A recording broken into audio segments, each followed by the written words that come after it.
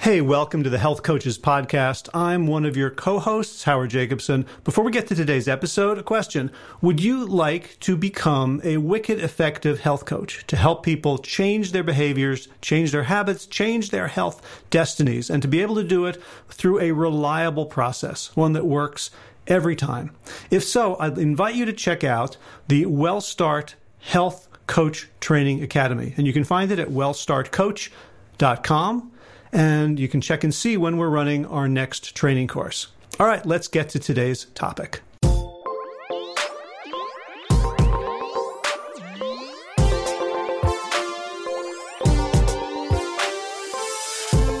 Hey everybody, welcome to the Health Coaches Podcast. I'm one of your co-hosts, Howard Jacobson, and today I'm your solo host. Kevin is busy COVIDing or quarantining or dealing with stuff, so I'm going to come to you with a short episode, and today I want to talk about non-negotiables and working with our clients to identify and operationalize and empower themselves with non-negotiables.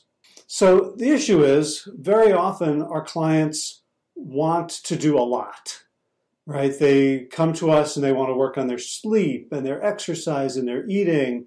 And they get very excited because when they talk with coaches, we encourage forward thinking and optimism and can do when we break it down into steps for them.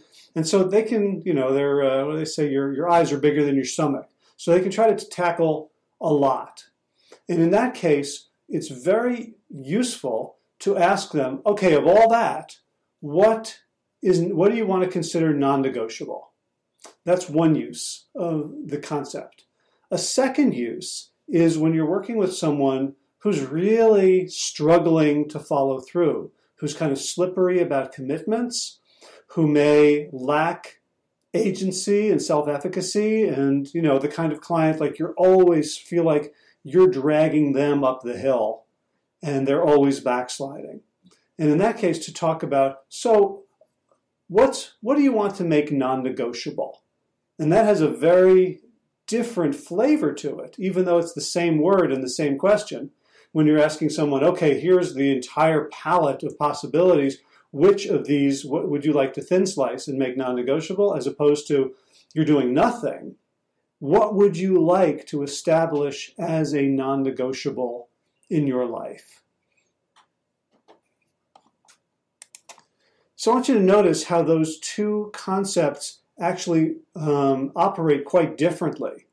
That if someone is an overachiever, asking them about non-negotiables actually lowers the stakes, lowers the pressure, allows them to let go of everything else, allows them, it can be optional. It can be, I'll do this on a good day, I'll do it if I feel like it, I'll get to it later. What a relief. All I'm doing that's non-negotiable is 2 minutes of breathing in the morning, for example, right, when someone's just starting out. However, for the second, the second type of person who is really stuck and not following through and not honoring their commitments to themselves or to you, calling something non-negotiable actually raises the stakes. And for that person, it can be a very unfamiliar concept to say that something that I'm going to do to take care of myself is non-negotiable, or to try something hard. Like people think about New Year's resolutions, they do not think about non-negotiability. They think, okay, I'm going to do it, but no one's surprised when they stop after a week or two or when they never do it at all. There's very little accountability. The stakes are very low for ignoring it. Just like, well, that didn't happen. I'll just wait until December of next year and I'll go through the whole rigmarole again. So to ask them, what would you like to make non-negotiable in your life? What habit, what behavior, what standard do you want to consider non-negotiable? That way you're raising the stakes. And it's a very strange question, but for most people, it's also familiar, right? Because they're also going to be thinking, oh, I apply this concept to all these other areas in my life, right? At work, people understand that certain expectations are non-negotiable. I show up for work on time. I get my work done. As a parent or a caregiver of anyone, you understand that there's non-negotiables once you accept that responsibility. I don't let my kid wait at school for 2 hours because I didn't feel like picking them up. I don't forget to go shopping so I don't have any food to give them, right? There are certain behaviors that we consider non-negotiable. And so to use that phrase, to use that term with someone for whom health behaviors are in a completely different category. Health behaviors are always negotiable, always being negotiated, always being renegotiated, always being reneged upon. So the person has no trust in themselves, no faith in themselves, no self-efficacy. They don't believe their own words. So if you listen to the podcast episode we did a couple ago about lying, right? If people don't believe themselves, then to use the language of non-negotiability raises the stakes and hyper-focuses them on the thing that they're going to do. So the key here, since we're raising the stakes, is we have to focus them very, very narrowly on something that is so small that they're willing to bet on it. That they're willing to say, I would wager a large sum of money that I can do this. So what sorts of things would somebody wager a large amount of money on if, I just said, they have no experience of being honest with themselves, of no experience of keeping their own word? Well, we want to help them think about, what would you bet on yourself to do tomorrow that you already do? Get out of bed, brush your teeth, eat lunch, drive to work, take a shower. Those are your current non-negotiables. What would you bet on? What would you bet a lot of money that you will be capable of doing tomorrow? Because you know you've watched yourself doing it every single day for years. So then we want to find some new action, some new habit, some new behavior that is a similar tiny chunk that they can add. So it might just be, like I said, 2 minutes of meditation in the morning. It might be, in the morning, my exercise is going to be, I'm going to walk to the end of the driveway and back. I'm going to check the mail and come back. I'm not going to use the truck. I'm going to walk it. Could be something that small, and it should be something that small, so that when they say, okay, I agree, this is a non-negotiable, there's no voice in their head that says you're going to fail, because it's so ridiculously small, easy, insignificant. They're willing to make that commitment. So it's important when we work with clients to notice the effect of our language on them, on their physiology, on their energy, on their affect, on the tone of their voice, their prosody. So people will have different reactions to this idea of non-negotiability. What you're looking for is a sense of sort of thrill, like the idea that I could make something, and this is specifically about that hard client who's not keeping their word to themselves and doesn't believe they can do it. You're looking for that word to trigger a whole different mindset, right? Because people understand, as I said, that in many domains of their life, they have to take responsibility. They can't wiggle out of things. But they're used to wiggling out of things because they're the only ones accountable. They're the ones accountable for their health, for their weight, for their biometrics. It's not polite to inquire about other people. What have you been eating? You look terrible. You look like you've gained a lot of weight, right? People can do this in a very private way. So when they come for coaching, very often what they want to do is make you accountable for them, right? Like people will say, well, I want to get a coach so that you could tell me what to do. So I would have someone to listen to, so I could be scared of you, because I'm not scared of myself. And that's why I keep failing myself. And I understand that. I remember taking piano lessons as an adult and being very disappointed. I had a young teacher, was a young woman, probably 15, 20 years younger than me.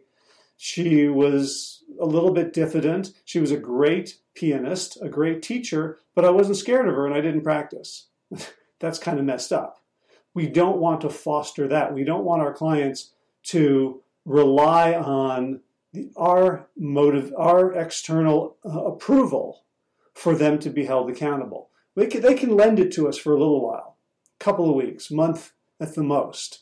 But what we're really working on is when something is non-negotiable, it becomes a building block of identity. So you want to think about, for a thought experiment, what are the non-negotiables in your life? And they can be both positive and negative, right? Negative, I don't rob banks. That's non-negotiable, at least at this point. Right? I meditate twice a day.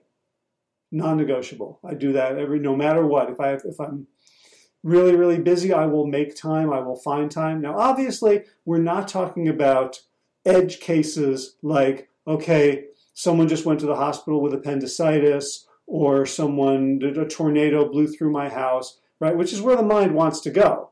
So when we're talking about non-negotiables with clients, they'll often think about, well, what if I'm on a 26-hour flight and I can't, walk to them, whatever. People will go there. One question is to deal with that is to inquire as to what the motivation is. What part of them is bringing that up? Is that a serious, legitimate reason not to do this for the next month? Or is it, some part of them that's trying to weasel out of the deal in the first place? So what's the intention of the energy? And that's a useful inquiry, because often we want to just argue with them. We want to say, that's ridiculous. Why are you thinking about this thing that may or may not happen, that's highly unlikely, it's total edge case?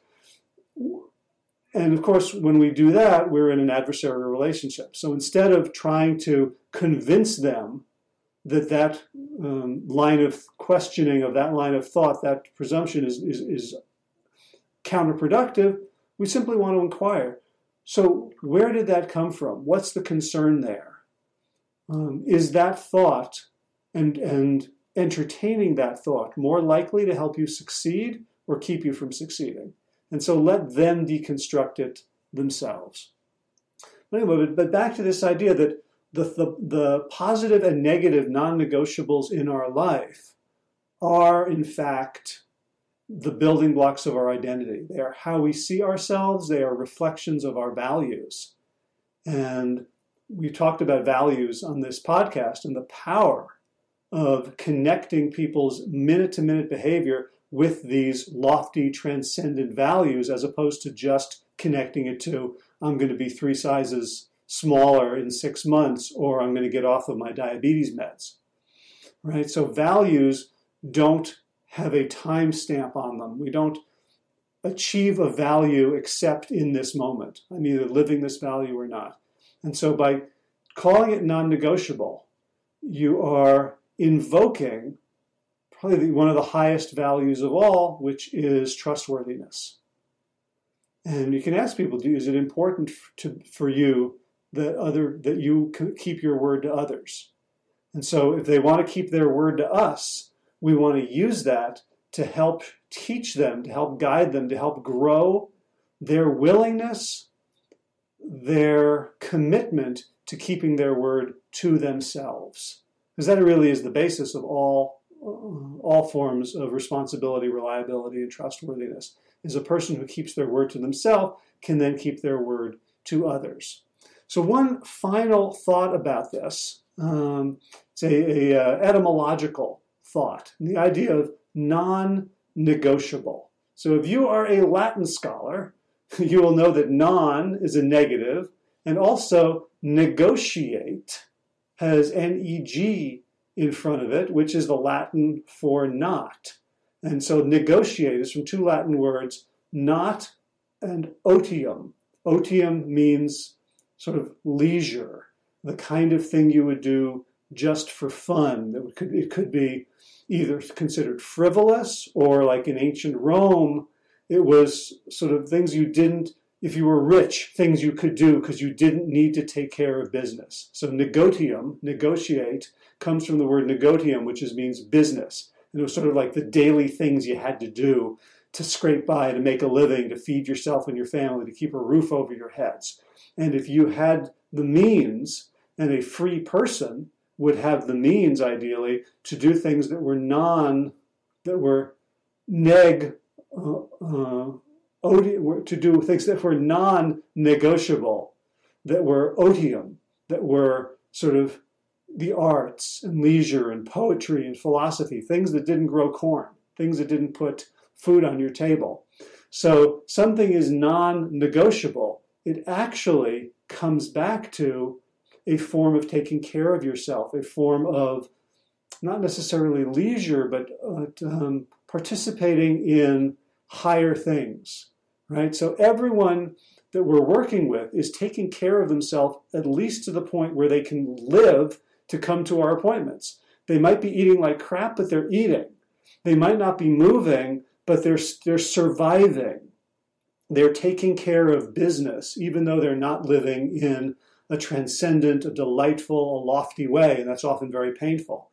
So it's cool that this idea of non-negotiable, which we think of as very sort of tough love and restrictive, is actually inviting people not leisure, back into a higher way of being. So let me know what you think. I hope Kevin will be back next week with another episode. If you want to ask questions that we can answer on future episodes, feel free. It's, I think, healthcoachespodcast@gmail.com. You can also check us out at healthcoachespodcast.com and on all the podcast players. Love it if you could leave a review. Let other people know about this. Also, we are planning to start another cohort of the coach training, our signature coach training course, a 12 to 13 week course, end of September 2020. If you're interested, you can go to wellstartcoach.com, read all about it, and if you'd like to sign up for an enrollment interview, you can do that on that page. All right, thanks for watching or listening, or both, and see you next time. Take care.